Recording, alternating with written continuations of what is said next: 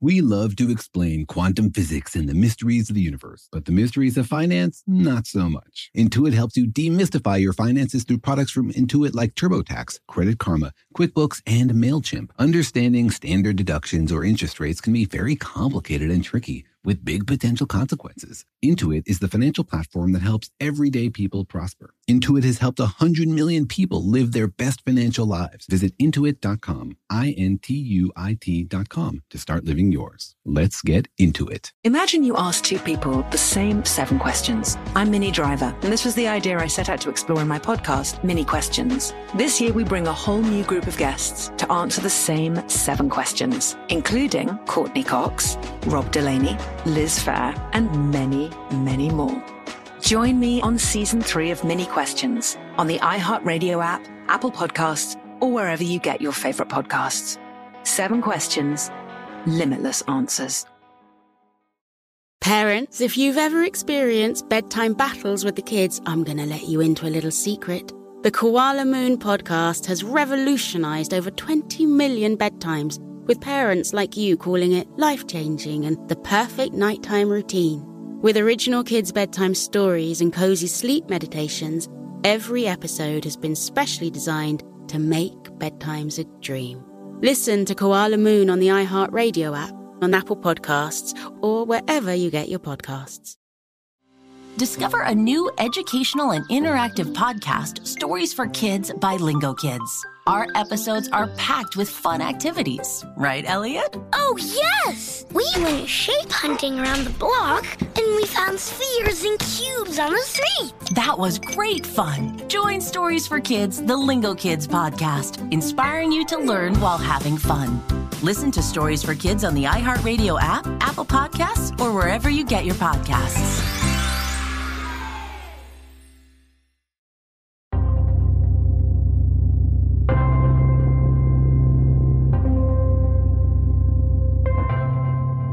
Hey, Jorge, are you good at navigating? Depends on what you mean by navigating. Do you mean navigating the complex issues of how to lead a good life? Then, no, I haven't figured that one out. But if you mean like getting somewhere, I have a phone with GPS. So I guess I'm pretty good. Well, what if you lost your phone, or civilization crumbled? Do you know how to orient yourself in the woods? Well, I imagine I could use a map and a compass, right? You mean like a basic old school compass or the compass app on your phone? Okay, yeah, that's a good point. I only have the compass on my phone. But I guess you could probably find a low-tech original, OG compass. Yeah, that would let you get low-tech original lost. I guess if civilization crumbles, we're all lost.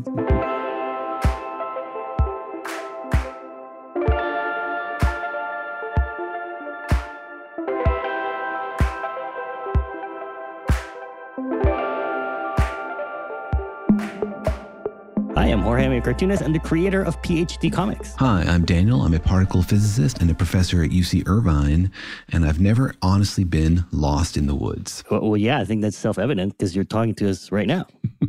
If you were lost in the woods, I'm not sure we would have heard from you again. Maybe I'm calling you from my secret woods hideout where even I don't know where it is. Although if you have Wi-Fi there and are able to record, I'm not sure you're that lost.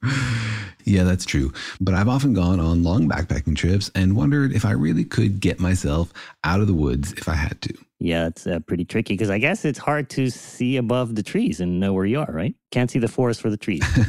It's definitely a particular skill of figuring out how the map represents the world you're seeing around you and how to figure out where on the map you are. Well, I'm glad you're not lost in the woods, Daniel. It's one of my recurring nightmares. Welcome to our podcast, Daniel and Jorge Explain the Universe, a production of iHeartRadio, in which we try to avoid being lost in the woods of physics. We try to navigate our way through all of the confusing issues about this incredible universe, figure out how we can actually understand it, what we can make sense of, how big our map of the intellectual cosmos we really can illuminate. That's right. Think of this podcast as your GPS for the entire universe, helping you know where things are and how to get there. Because slowly, over hundreds or thousands of years, we have started to build a map of how the universe works. We have a literal map of what's physically out there in the universe, but we also have a conceptual map, one that tells us how things work, how they explain the experiments we see, and what they predict about what is to come. Yeah, because it is a pretty big universe and there's a lot out there for us to explore and to check out. And so having a map is a really good thing to know where we sit in the universe. And it turns out that we sit in a very small corner of one tiny galaxy that's part of a giant supercluster. And it's amazing we've been able to figure that out just looking at the night sky from this little piece of rock. Why do you call our galaxy tiny? I think it's pretty impressive. Well, it could be bigger. You can always use a bigger house, right? I don't know. I had friends that moved into a bigger house and they found themselves just screaming at each other from opposite ends of the house all the time. I think they were happier in their tiny little cramped apartment. Sounds like they needed an intercom, which is like technology from the 80s, 70s. Yeah, exactly. And so if we lived in Andromeda, we'd have an even bigger galaxy to explore to find those aliens, unless we had some sort of like alien galactic intercom where we could just talk to everybody. Yeah, you could have like a quantum warp tunnel intercom. But the universe is quite vast, even beyond our tiny or large galaxy, depending on how you see it. And it's incredible that we have been able to figure out what's out there. Remember, when you look at a map of the superclusters or our galaxy, that those are constructed from painstaking work to figure out where everything is. We don't have cameras above the Milky Way or outside of the galaxy. We've basically only ever observed things from Earth or from very, very close to Earth. And those technological eyeballs we have built have allowed us to piece together this concept of where we are in the cosmos. Yeah, it's amazing what we've been able to piece together just from our little viewpoint using basically like two pieces of glass, right? The original telescopes were just a tube and two pieces of glass. I mean, they're a little fancier now, but it's essentially the same thing. Yeah, I think you're glossing over a couple of crucial details like the shape of that glass. But yeah, those are the basic ingredients. Yeah, and so we've been able to look at the stars and other galaxies from our point here on Earth, but we've also been able to look at the sky from the sky. We now have more than a few space telescopes out there in orbit and beyond orbit looking at the rest of the universe. Yeah, we have two really awesome sets of technology. Ground-based telescopes that can get really, really big, tens of meters across for the primary mirrors. But those can be obscured by all of the air that's between us and space. That air wiggles and shimmies and makes it a little bit unclear to see what's out there. So we have this other awesome set of eyeballs we built that are actually out there in space above the atmosphere and can see much more clearly, although they can't yet be quite as large. So it's a complementary set of eyeballs. Now, these are not literal eyeballs. Like we didn't send eyeballs into space, did we? Well, it depends on your definition of eyeballs, right? They're not human biological eyeballs, but they're more like cameras, right? They take pictures which are then transmitted to your eyes. Are they in the shape of a ball, at least? There are definitely some balls on them, right? We'll talk about it in the podcast, but they have spinning wheels and spinning balls, which are crucial elements of their operation. Oh, all right. Well, so technically they are eye and balls. But it is amazing that we have space telescopes. It's pretty cool. It's like literally we built spaceships that are nothing but, or spacecraft that are nothing but a telescope, right? That's their only function. And they're out there in space doing their job. They're sort of like robotic space telescope spacecraft. Yeah, they're sort of like distant robot eyeballs that we connect to our own minds. It is really incredible. And you know, the telescopes here on Earth, it makes sense how they work. You want to look at something, you can turn the telescope. You point it at that thing that you want to watch. But the telescopes that are out there in space, it's a little harder to understand like how those work, how they keep track of where they are, how you can turn a telescope in space. And a bunch of listeners wrote in and asked me, how does that work? So today on the program, we'll be tackling the question, how do space telescopes point themselves? Now, I guess, Daniel, the question, I guess, is like if you have a telescope here on Earth, you're grounded to the Earth, so you sort of know where you are and which way you're pointing. But maybe the question that the listeners were wondering is like, if you have a telescope out there in space, like how do you know where you are and how do you know which way you're pointing?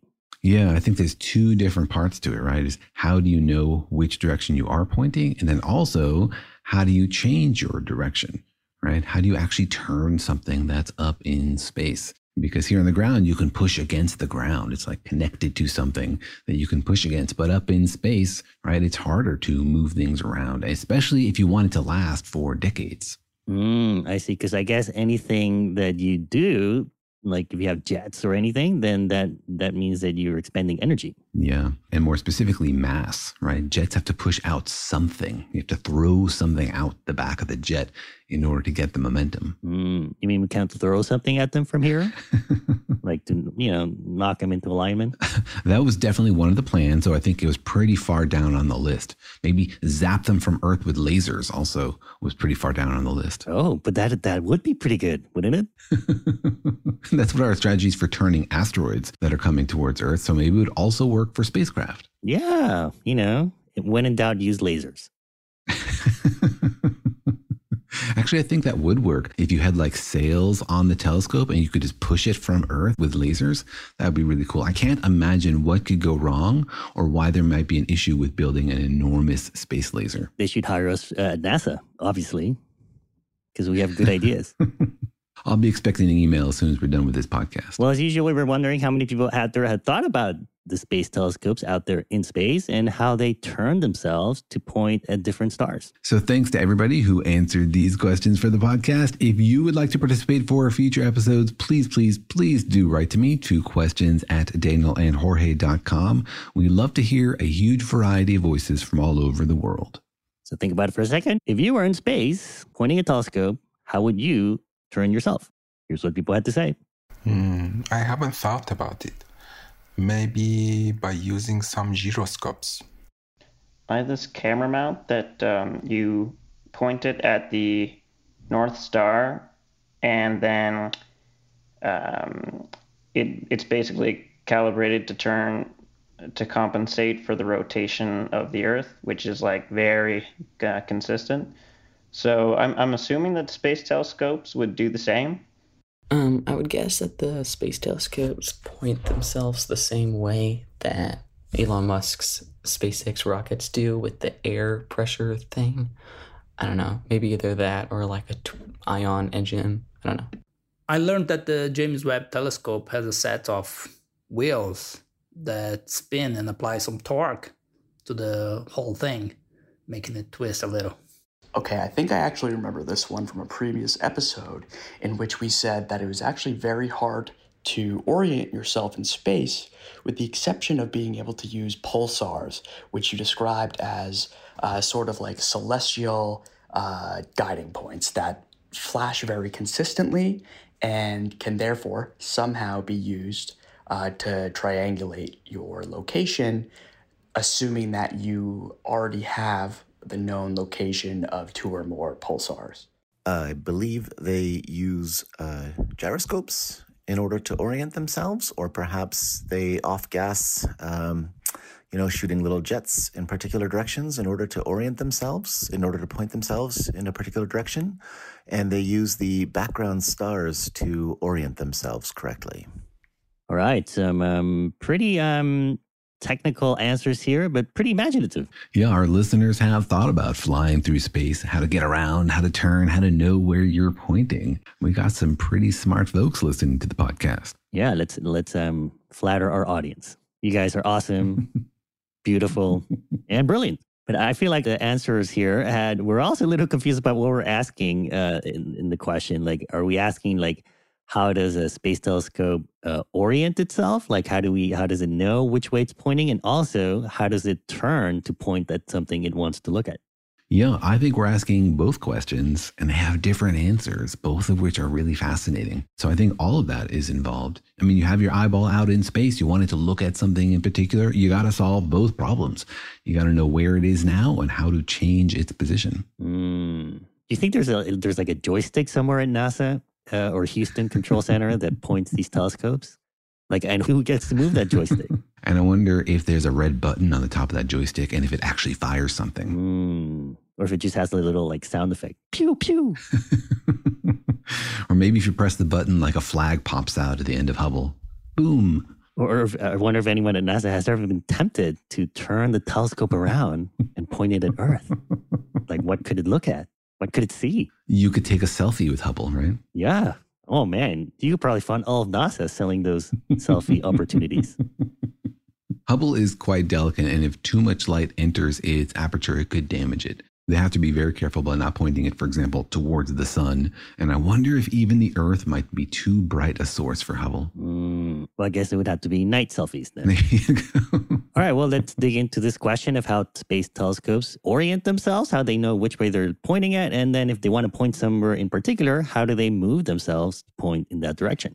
So first of all, Daniel, step us through this. Why is this important and hard? Well, it's important because we want to choose what we are seeing. Remember that the telescopes don't see all of space, right?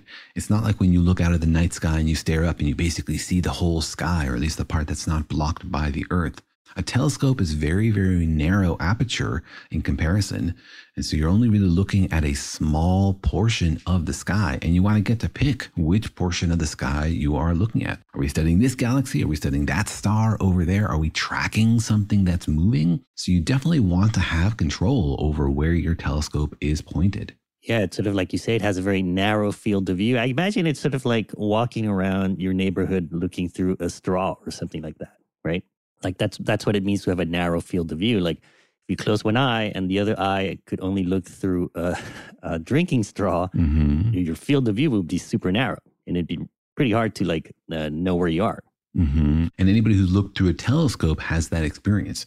You point your telescope sort of towards the thing you're looking for, then you look through the telescope and you don't see it. And you should wiggle the telescope around to try to find the object. It's not easy when you're looking through a telescope to find that particular object. It has to be pointed very, very close for you to even see it. And a straw is a great example, but it's actually not even dramatic enough. Some of these telescopes, their field of view is so small, it's more like looking at a grain of sand you hold at arm's length. Right? That's the fraction of the sky these telescopes can look at one time. It's like looking at a straw that's the width of a grain of salt and a meter long is what you're saying. Yeah, that's exactly right. So some recent images, for example, from James Webb, where they focus on the deep, deep sky, they point at one particular place in the sky and they take a bunch of pictures of that one spot. And the reason you want to hold it there for a long time is that the things that they're looking at are quite dim. You know, these distant galaxies don't send a whole lot of photons per second. So you want to build up a crisp image of them. You got to wait as many seconds as possible to get as many photons as possible. So you have to keep pointing in the same direction for as long as possible. Yeah, and I imagine that's extra hard because, first of all, like that thing that you're looking at might be moving, but also like the space telescope is moving, right? And like these space telescopes are usually in orbit around something, either the Earth or I guess mostly the Earth, but either in near orbit or far orbit. Yeah, we're always moving relative to the sun. And even if these distant objects aren't effectively moving relative to our galaxy, you're right, our position is moving. And so you have to do something to stay on target. You can't just turn it and point and take pictures. The things you're looking at will change as you orbit the sun. And so you have to do work, you have to do something to keep pointing in the same direction. Okay, so then, and that's hard to do, to like move your space telescope because basically there's nothing to push against in space. Exactly. If you're swimming in a swimming pool and you want to turn, what do? You hold your arms out and you push against the water, right? You're pushing against something, and so you turn. But in space, what is there, right? There's no air, there's no water, there's nothing to push against. And so turning yourself is much harder because there's nothing immediately there for you to push against, for you to like boost off of. Right. And so, but usually satellites and spacecraft, the way they navigate and turn and move around is they have rockets, right? Or at least some sort of like, as a listener suggested, like an ion engine. And the crucial thing here is conservation of momentum. If you're stationary and you want to get moving, then to conserve momentum, you have to throw something going the other direction. That requires mass, right? The same way that like if you fire a bullet, you feel a recoil. If you're out in space, you turn on a rocket, then basically the motion of your ship is the recoil from firing the rocket, because it's basically shooting a bunch of tiny bullets out the back of the rocket. Right? The rocket is not just flames, it's throwing mass out the back of it. So you don't just need fuel to run the rocket, you need some sort of propellant, something to throw out of the rocket to move your ship. And that's true both for motion and for rotation. And so if you need mass to do it, then eventually you're going to run out because you can only bring a limited amount of mass. So the goal is to figure out a way to turn your telescope without using some kind of propellant. Right, because I guess if you're using a propellant, even if there are like ion atoms or molecules, you're going to run out eventually, right? You are going to run out eventually. And if you spent billions of dollars and decades to develop this thing, then you want it to last as long as possible. So you're going to try to avoid at all cost having things that run out. Can you just make it electric? Like an electric car? Yeah, you can make it electric, and an ion engine essentially is electric, but it still has to throw something out of the back, right? It's throwing ions, which have been accelerated by electric fields. Can't you just bring like a really big gas tank? Like one that will last 100 years, right? Because these missions usually don't have like an unlimited lifespan, right? They usually come with like an expiration date. You can do that. But then the gas tank is big, which means it's heavy, which means you need more gas to launch it. And usually you want to use all of your available space and mass to design it for science rather than having a huge fuel tank on the back of it.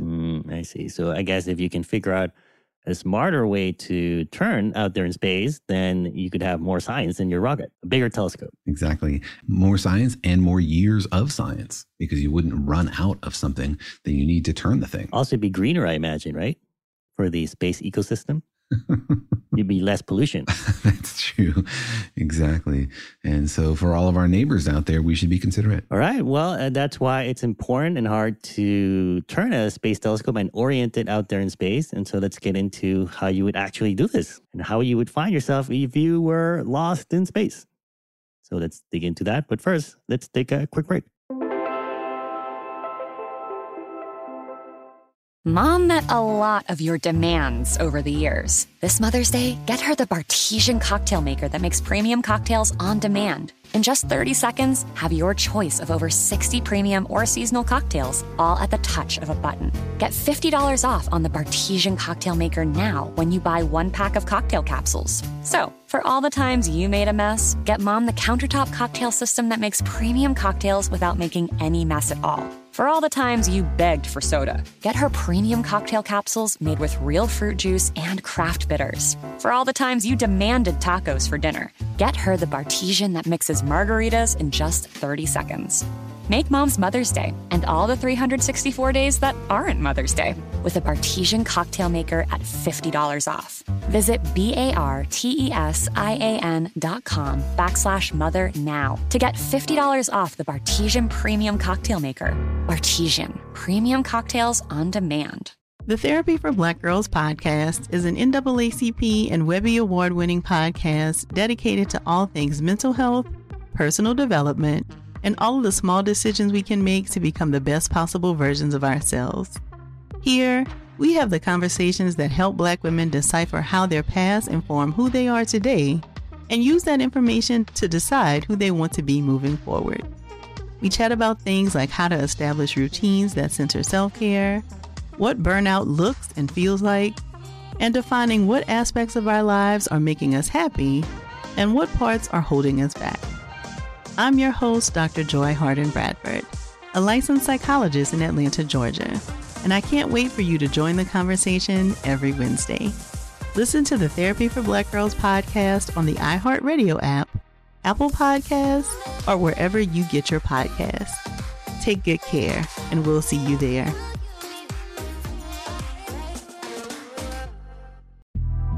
The Big Take from Bloomberg News brings you what's shaping the world's economies with the smartest and best-informed business reporters around the world. Western nations like the U.S. and Europe. Mexico will likely have its first female president. And then you have China.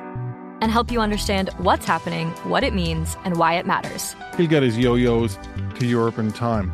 But the longer this drags on, the more worry he's getting. They knew that they needed to do this as fast as they possibly could to get a drug on the market as fast as they could. I'm David Gura. I'm Sarah Holder. I'm Saleha Mohsen. We cover the stories behind what's moving money and markets.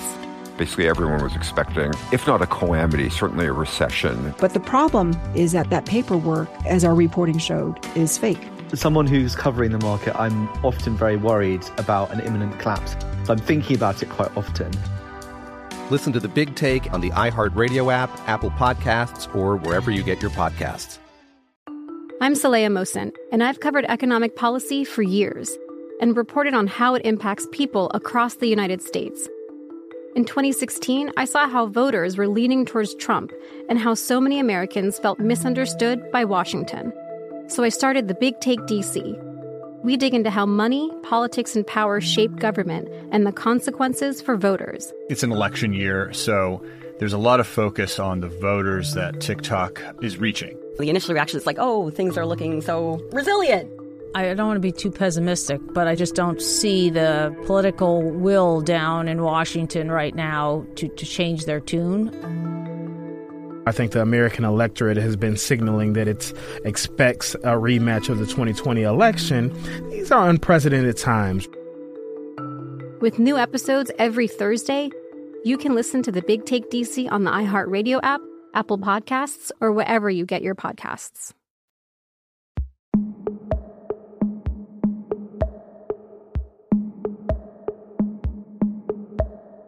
We're talking about space telescopes, which are telescopes in space, basically. Finally, a well-named physics object. I know, right? And we're talking about how they point themselves out there in space. So let's tackle maybe the first question is, if you're a telescope out there in space, how do you know where you are and how do you know where you're pointing? So these telescopes typically have multiple ways to figure out where they are pointing. First of all, they just have a bunch of sensors. Like the Hubble, for example, has several different kinds of sensors. It has a sensor that tells it where the sun is, which helps it know where it's pointing, but also helps it avoid pointing into the sun accidentally. It also has sensors for magnetic fields so that it can use the Earth's magnetic field to help figure out where it is. And then there are sensors that look at stars, and there's like a known star map, and it helps it get an orientation roughly for where it is. So that to get a rough idea for where it is and orient itself, it has essentially maps. The sun, the magnetic field, and the stars that give it a sense for where it is. Yeah, that's usually how they do it in science fiction. Like if you're in a spaceship and you land in a place you're not quite sure where you are, usually the way you orient yourself is by looking at the stars around you. And if you sort of know where they're supposed to be, you can figure out where you are relative to them. That's the idea, right? Basically, they're looking at the constellations. They're looking at the constellations. And Hubble is not a traveling spacecraft, so it will never appear in Andromeda and have to figure out where it is. It's always going to be orbiting the Earth. And so we know what the stars look like when you're orbiting the Earth. And so you just need a few examples of particular known stars, and you can roughly figure out where you are. So those are the sort of lower precision instruments, the sort of baseline that Hubble uses to figure out where it's pointing. But it also has much more precise way to measure how it's turning. So not just like look at the map and figure out where you are, but also understand how far you have turned, right? And so internal to Hubble and almost all of these spacecraft, they have gyroscopes. Gyroscopes are these balls that spin really, really fast. And so they're insensitive to the motion of Hubble, and they can measure sort of how far it's turned. Yeah, that's pretty cool. We use gyroscopes here on Earth all the time also to measure how things turn. But I guess, as an engineer, the tricky thing with gyroscopes is that they tell you how much, whether you've turned and how much, but over time, they're sort of not calibrated to something fixed like the sun, for example. Exactly. And so if you're holding a gyroscope and you turn, the gyroscope stays pointing in its original direction. And so you can measure, I've turned 36.2 degrees. So it's a relative measurement. As you say, it tells you how far you have turned. It doesn't tell you where you're actually pointing. That's why Hubble has this combination of having the rough sensors that tell it the absolute measurements, like, I'm pointing in this part of the sky or that part of the sky or this part relative to the sun, plus these gyroscopes to measure very precisely how far it has turned. So it needs a combination of these sensors to get an absolute sense for where it is pointing in the sky. Because I guess if you're using a sensor to track where the sun is, you're basically talking about a camera, right? And so maybe a camera is not that accurate. Yeah, it's basically a low-tech camera. And the precision of that is limited by like the pixels of the camera and also basically the width of the object you're looking at. And so the gyroscopes give you the most precise measurement of how far you have turned. And these things need to be, again, super duper precise. Like when Hubble is focusing on something and trying to keep it in its field of view, it's like holding a laser beam focused on a dime 200 miles away. That's how precise we're trying to be. You mean like how steady your hand needs to be, basically, right? Yeah, exactly. And so you're focusing on a dime that's 200 miles away, plus you're moving relative to that dime. And so it's not just about being steady. It's about slowly tracking. It's about turning your telescope so you can keep on it. So these gyroscopes are super duper important to the operation of these space telescopes. And Hubble has been going for decades. And because these things are so important, they actually went up in 2009 and replaced all 6 of them Hubble has 6 of these things. 6 gyroscopes, you mean? 6 gyroscopes, yeah. And each one spins at like 20,000 RPM. Why do they need to be replaced? Well, eventually they degrade. There's always some amount of friction in those things. So they'll rub against each other, they'll slow down, they'll heat up, and nothing is a perpetual motion machine, right? And so eventually these things do need to be replaced. Now, when you say it needs to be accurate to the point where you can spot a dime 200 miles away, is that when you're tracking something, when you're trying to stay focused on a star, or is that more for finding stars and things like that? Because I imagine the gyroscopes maybe don't really help you to find a star. Yeah, the gyroscopes don't tell you what's out there at all. They just tell you how far you have turned. And the scientists need to decide where they want to look.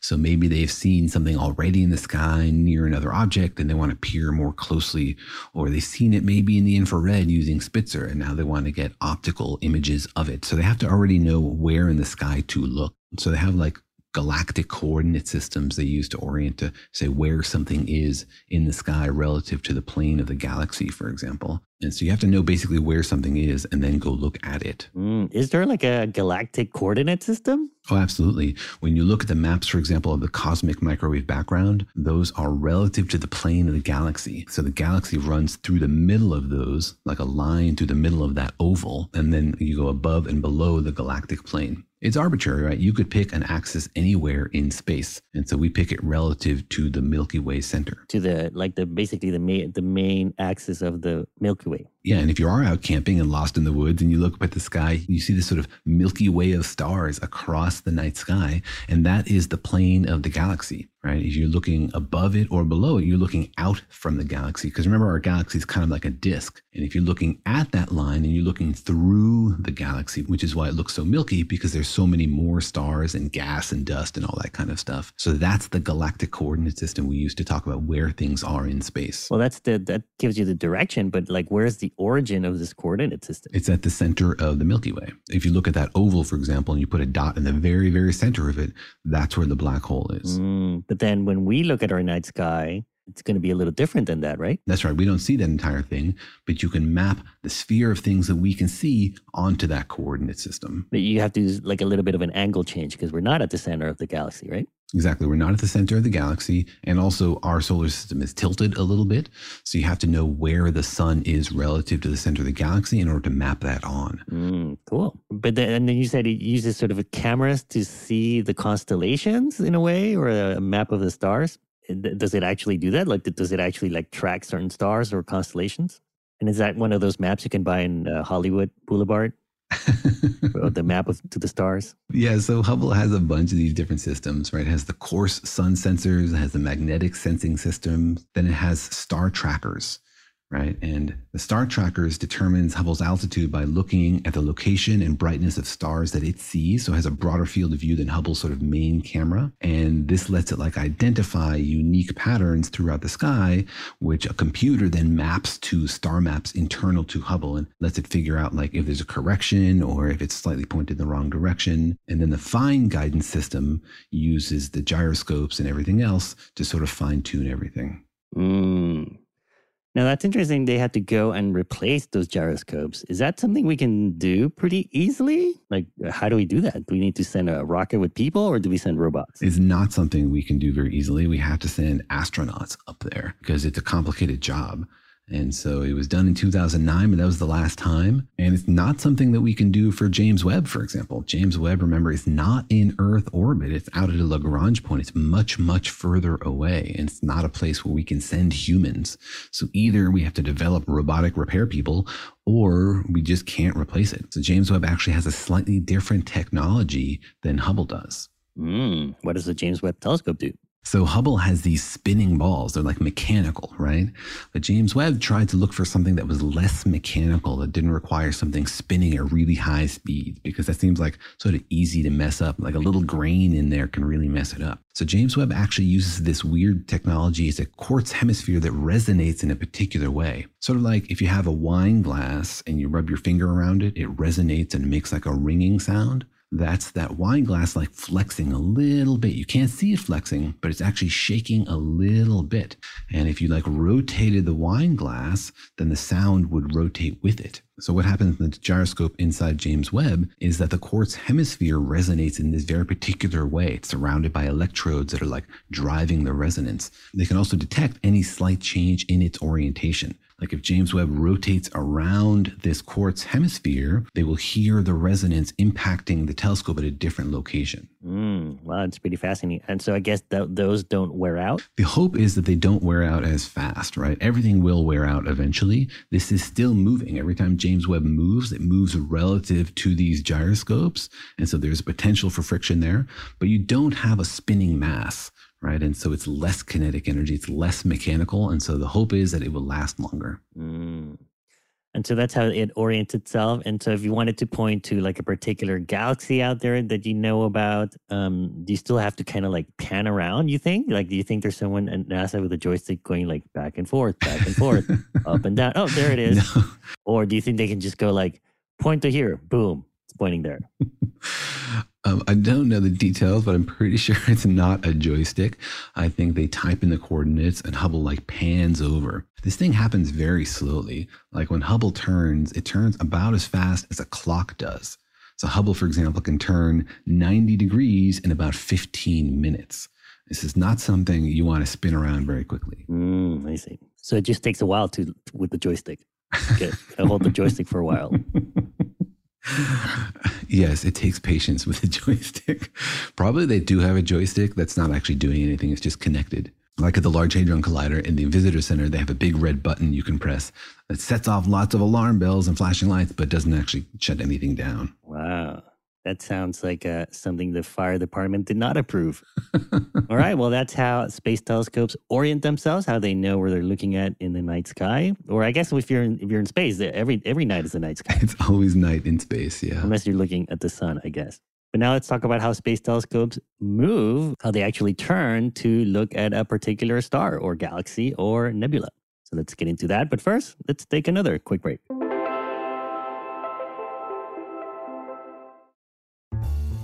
Mother's Day is coming, and Mom doesn't want flowers. She wants a cocktail. Here's a hint. Get Mom Bartesian. It's the countertop cocktail maker that creates your choice of over 60 premium cocktails in less than 30 seconds, each at the touch of a button. Flowers die. Happy Hour comes back every day. So get Mom the machine that makes amazing cocktails with real fruit juices and craft bitters. Best of all, get $50 off a Bartesian premium cocktail maker with the purchase of 1 pack of cocktail capsules. So, instead of getting Mom a reason to fill a flower vase with water, get Mom the easiest, fastest way to fill her glass with the floral notes of gin. The best cocktails are premium cocktails, and the best day to get it for Mom is Mother's Day, because you can get $50 off now for a limited time. Visit BARTESIAN.com/mother to get the best premium cocktail maker for Mom at the best price for you. Bartesian, premium cocktails on demand. The Therapy for Black Girls podcast is an NAACP and Webby Award-winning podcast dedicated to all things mental health, personal development, and all of the small decisions we can make to become the best possible versions of ourselves. Here, we have the conversations that help Black women decipher how their past inform who they are today and use that information to decide who they want to be moving forward. We chat about things like how to establish routines that center self-care, what burnout looks and feels like, and defining what aspects of our lives are making us happy and what parts are holding us back. I'm your host, Dr. Joy Harden Bradford, a licensed psychologist in Atlanta, Georgia, and I can't wait for you to join the conversation every Wednesday. Listen to the Therapy for Black Girls podcast on the iHeartRadio app, Apple Podcasts, or wherever you get your podcasts. Take good care, and we'll see you there.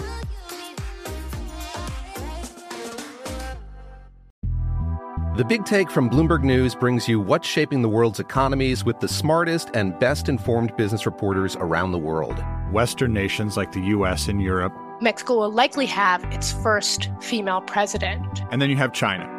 And help you understand what's happening, what it means, and why it matters. He'll get his yo-yos to Europe in time. But the longer this drags on, the more worry he's getting. They knew that they needed to do this as fast as they possibly could to get a drug on the market as fast as they could. I'm David Gura. I'm Sarah Holder. I'm Saleha Mohsen. We cover the stories behind what's moving money and markets. Basically, everyone was expecting, if not a calamity, certainly a recession. But the problem is that paperwork, as our reporting showed, is fake. As someone who's covering the market, I'm often very worried about an imminent collapse. So I'm thinking about it quite often. Listen to The Big Take on the iHeartRadio app, Apple Podcasts, or wherever you get your podcasts. I'm Saleha Mohsen, and I've covered economic policy for years and reported on how it impacts people across the United States. In 2016, I saw how voters were leaning towards Trump and how so many Americans felt misunderstood by Washington. So I started The Big Take DC. We dig into how money, politics, and power shape government and the consequences for voters. It's an election year, so there's a lot of focus on the voters that TikTok is reaching. The initial reaction is like, oh, things are looking so resilient. I don't want to be too pessimistic, but I just don't see the political will down in Washington right now to change their tune. I think the American electorate has been signaling that it expects a rematch of the 2020 election. These are unprecedented times. With new episodes every Thursday, you can listen to The Big Take DC on the iHeartRadio app, Apple Podcasts, or wherever you get your podcasts.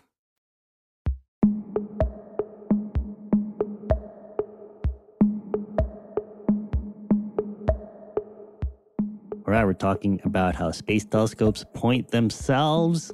That seems very like self-accusatory. You mean like what's the point of space telescopes? No, like they have to point at them. They're pointing themselves at themselves. I mean, somebody's got to do it, right? How introspective are space telescopes?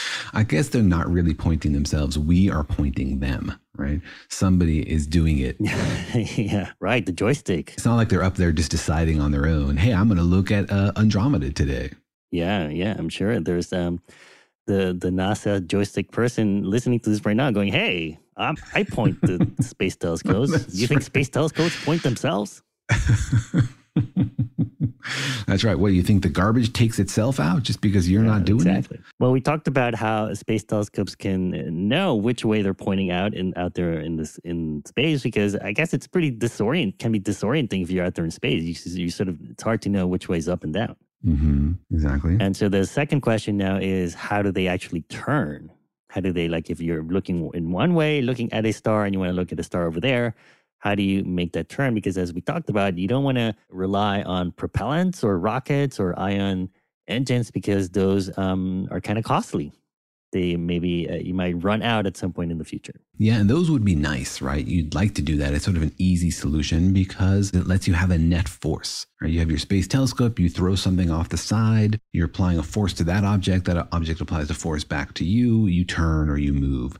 That makes some sort of sense. But as we said, that requires some mass. And so now we need a solution that doesn't have any net force or no net torque on the object, right? You have to figure out how to turn the telescope without applying an overall force to it. Oh, I see what you're saying. Because if you are applying an overall net force or torque, that means you're expending energy in the universe, right? Yeah, and not just energy, momentum, right? So if you're going to turn this thing from the outside, you're like, put your hand on it and turn it, then you're applying a force to it, right? Or if you're on the telescope and you're throwing a rock off the side of it, you're using some mass, you're expending momentum. So what we want is a way to turn the telescope without changing its total momentum, because changing its total momentum by Newton's laws requires something else to balance that momentum, which means something else with mass. And there's nothing else out there. It's just floating out in space. How do you turn the telescope without applying some overall force to it? That's the physics puzzle. Like, how do you change your absolute orientation without changing your overall angular momentum, kind of? Yeah, imagine, for example, you're on ice skates and you're on a super duper slippery surface. How do you turn?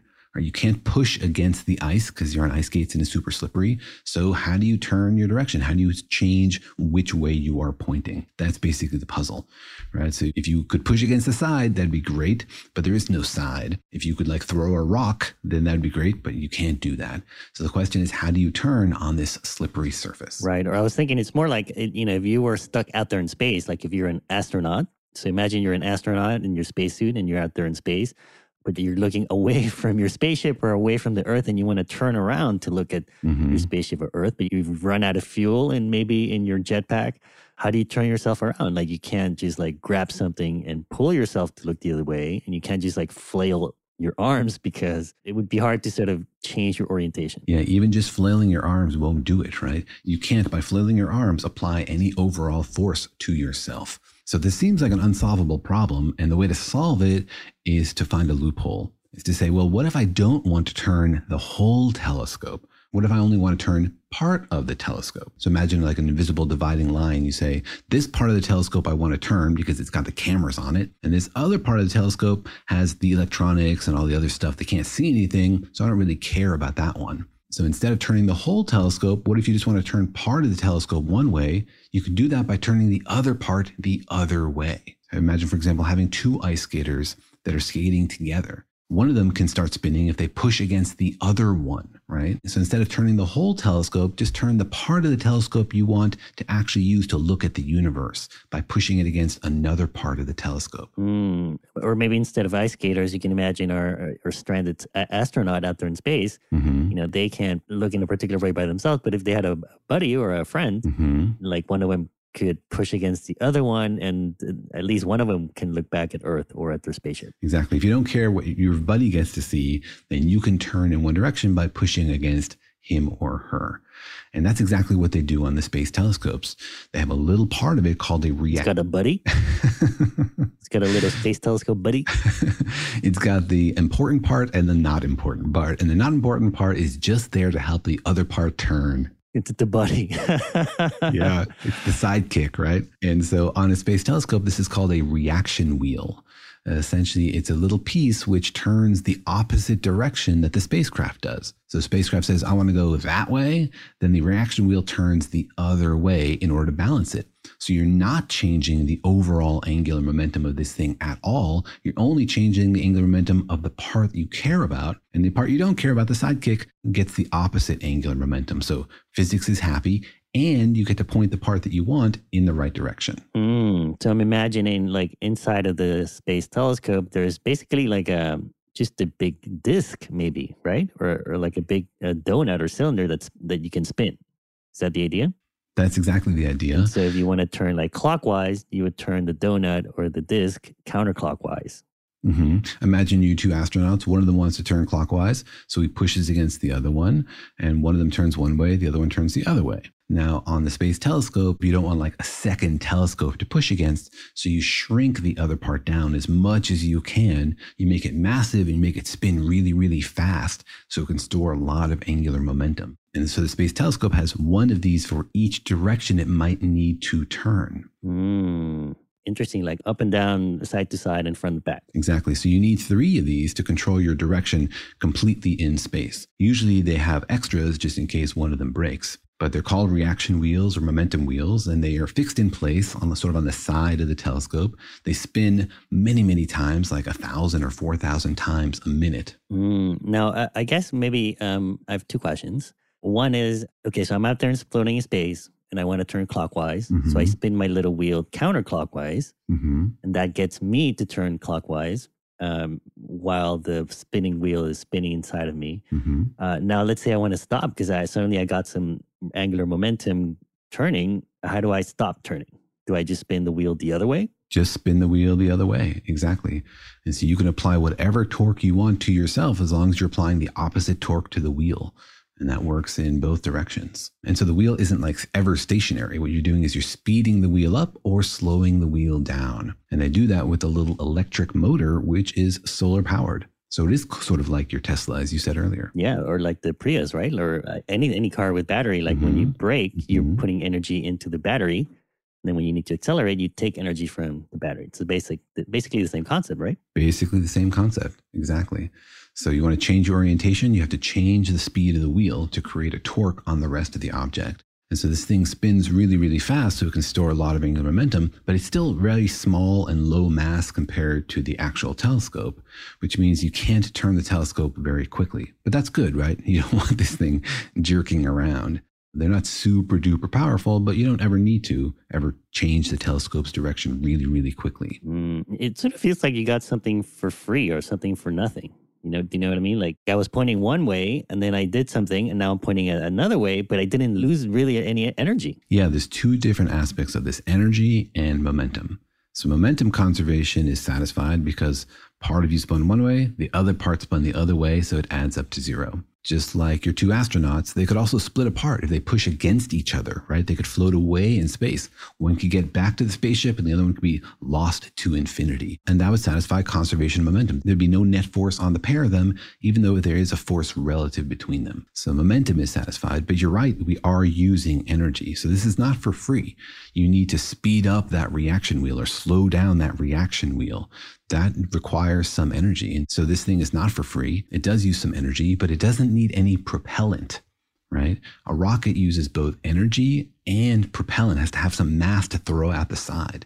This doesn't require any propellant, though it does use some energy. Yeah, I guess what I mean is like in the two astronaut example, if you and I are in space and I'm like, Daniel, save yourself. I'm going to push you towards the spaceship to save yourself. And I push you, you're moving towards the spaceship. But I'm not. I'm moving away from the spaceship. But then but then suddenly it's like I changed my mind. I'm like, wait, no, that was a terrible idea. And I pull on the rope that was attached between us to bring us back together. Technically, we would not, like our center of mass would not have moved. That's right. Right? Our center of mass cannot move without some external force. Right. So even if you don't change your mind and I drift back to the spaceship, you're drifting away from the spaceship, so our center of mass is not changing. Right. But on the spinning example with the space telescope, it sort of feels like you did get away with something, right? It's like you spun the mass one way, and then you spun it the other way, and now you're in a different spot. Your total orientation changed direction. Well, part of the spaceship changes direction, and another part changes direction in the opposite way. So the total angular momentum hasn't changed. Right, but then when you slow down to stop, you spin it the other way, and presumably it's the same amount of momentum that you need to take out or put back in.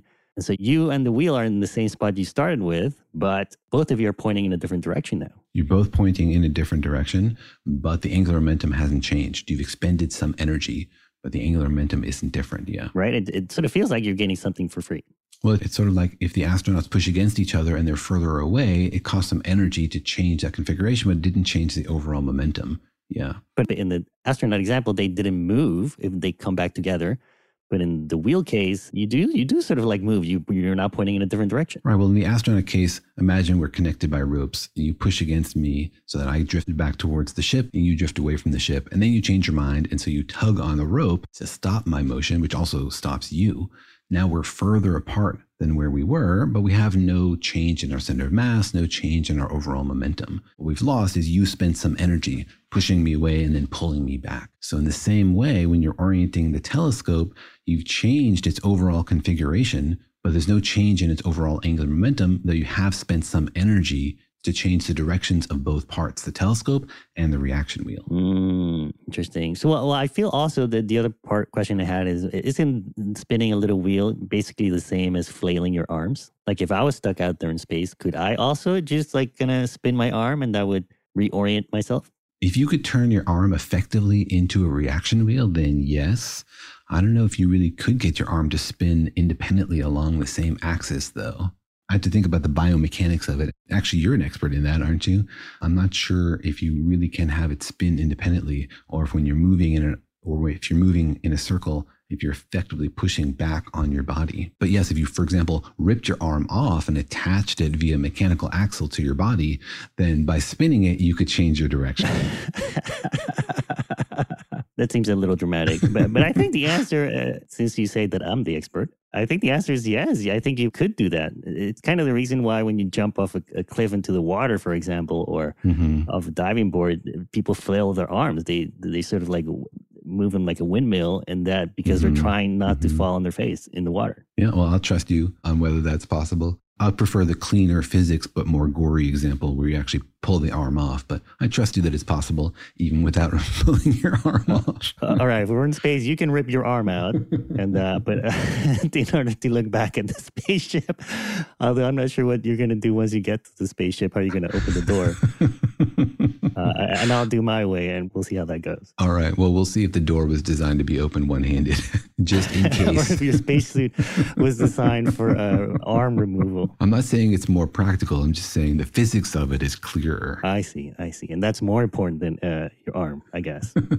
In this scenario, if it's just hypothetical and I want to give the accurate physics answer, then yes, I prefer the more gruesome but clear physics scenario. Right. I think as an engineer, I would try my way first to see if it works. Rather than sticking to a physics dogma here. All right, but you're going to be expending valuable oxygen as you do your experiment. All right, so then is this how the James Webb Space Telescope orients itself? Does it have these spinning wheels? Do the Hubble also do this? Yeah, so basically every spacecraft does this. James Webb has 6 of these reaction wheels that are spinning that help it turn. Hubble has these things. Kepler has these things. And Kepler is a fascinating story because these things failed on Kepler, which made it very, very difficult for Kepler to do its mission. What happened? So Kepler launched in 2009, had 4 of these reaction wheels. You only nearly need 3, but it had a spare just for good measure. And remember, Kepler is a telescope that's looking for planets to eclipse their star. So you got to watch a star for a while, for a long time, to see a 1/10,000th drop in brightness as a planet goes across the star. So you really got to be focused on it. A few years into its mission in 2012, one of these things failed, and they didn't understand why. But that's okay. They had 4, so they had 1 spare. They were okay with 3. And then the next year, they lost. Wait, I have a question. Like, you need one for every direction, right? Up, down, left, and right, front and back. Which one is your spare? Like, can you spare point in all 3 directions? Yeah, good question. I don't know the answer.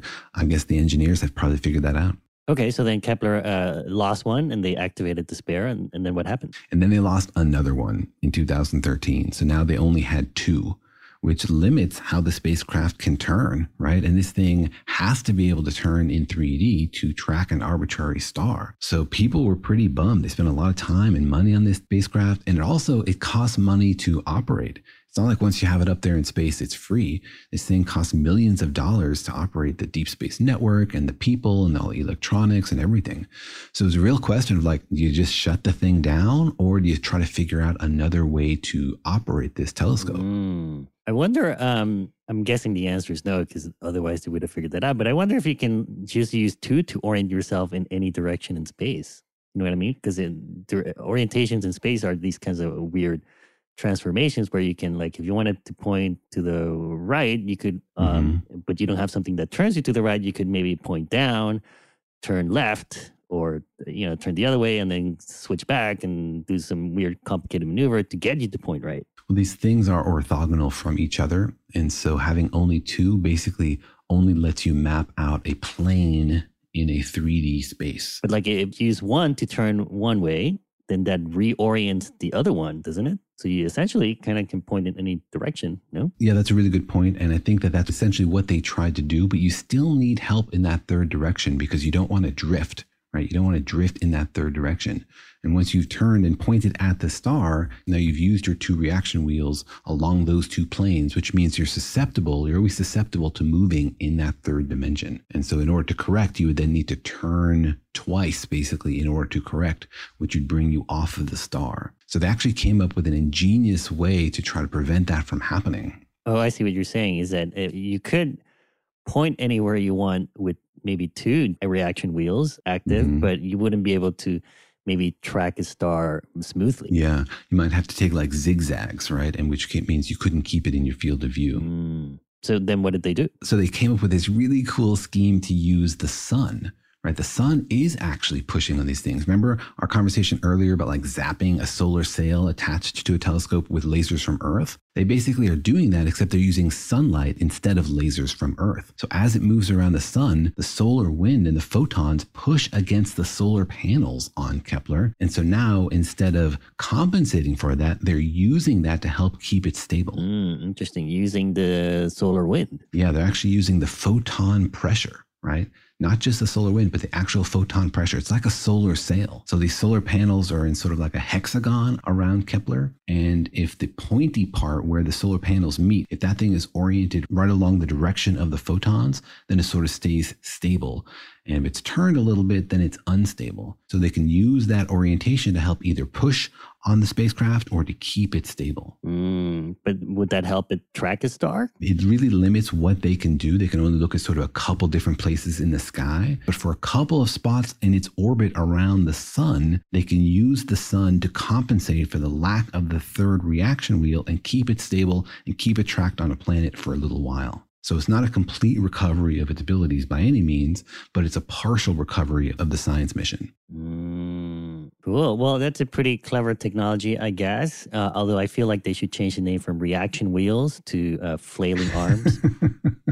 It's a really big bummer that these things went bad. They've been trying to understand what happened.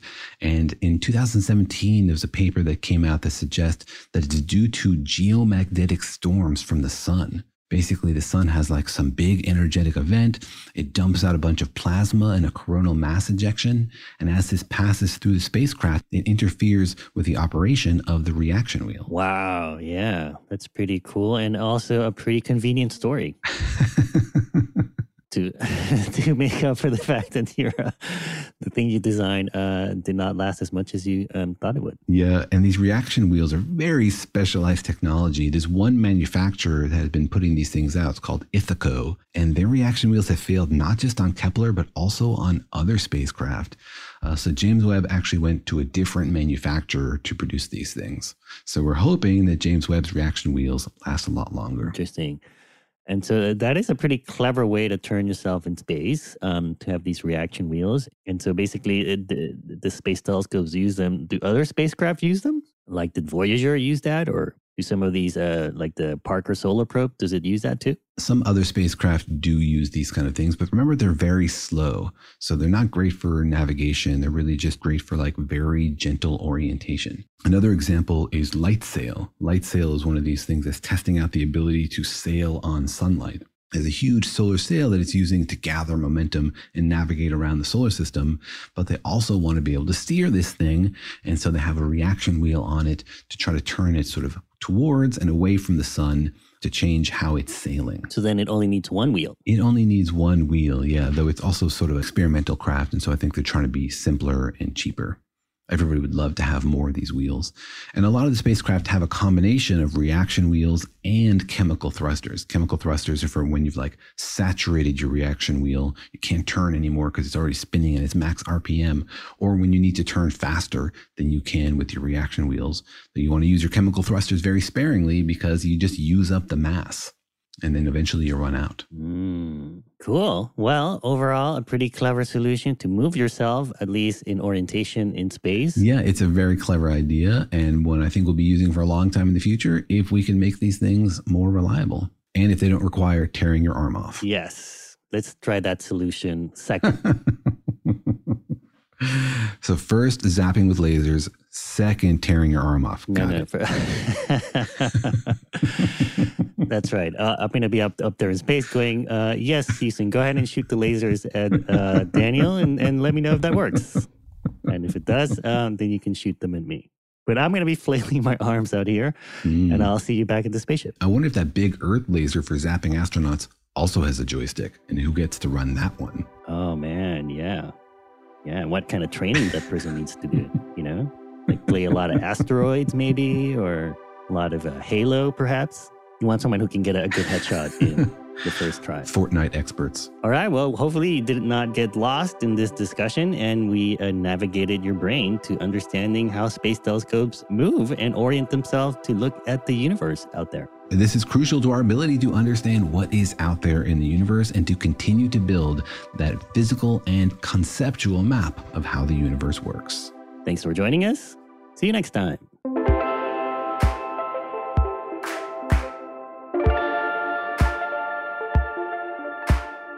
Thanks for listening, and remember that Daniel and Jorge Explain the Universe is a production of iHeartRadio. For more podcasts from iHeartRadio, visit the iHeartRadio app, Apple Podcasts, or wherever you listen to your favorite shows.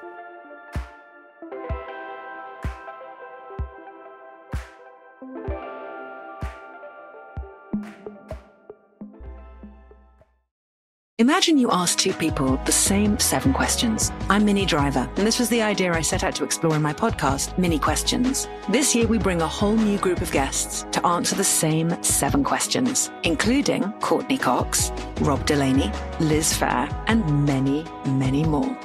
Join me on Season 3 of Mini Questions on the iHeartRadio app, Apple Podcasts, or wherever you get your favorite podcasts. 7 questions, limitless answers. Parents, if you've ever experienced bedtime battles with the kids, I'm going to let you into a little secret. The Koala Moon podcast has revolutionized over 20 million bedtimes, with parents like you calling it life-changing and the perfect nighttime routine. With original kids' bedtime stories and cozy sleep meditations, every episode has been specially designed to make bedtimes a dream. Listen to Koala Moon on the iHeartRadio app, on Apple Podcasts, or wherever you get your podcasts. Discover a new educational and interactive podcast, Stories for Kids by Lingo Kids. Our episodes are packed with fun activities. Right, Elliot? Oh, yes! We went shape hunting around the block, and we found spheres and cubes on the street. That was great fun. Join Stories for Kids, the Lingo Kids podcast, inspiring you to learn while having fun. Listen to Stories for Kids on the iHeartRadio app, Apple Podcasts, or wherever you get your podcasts.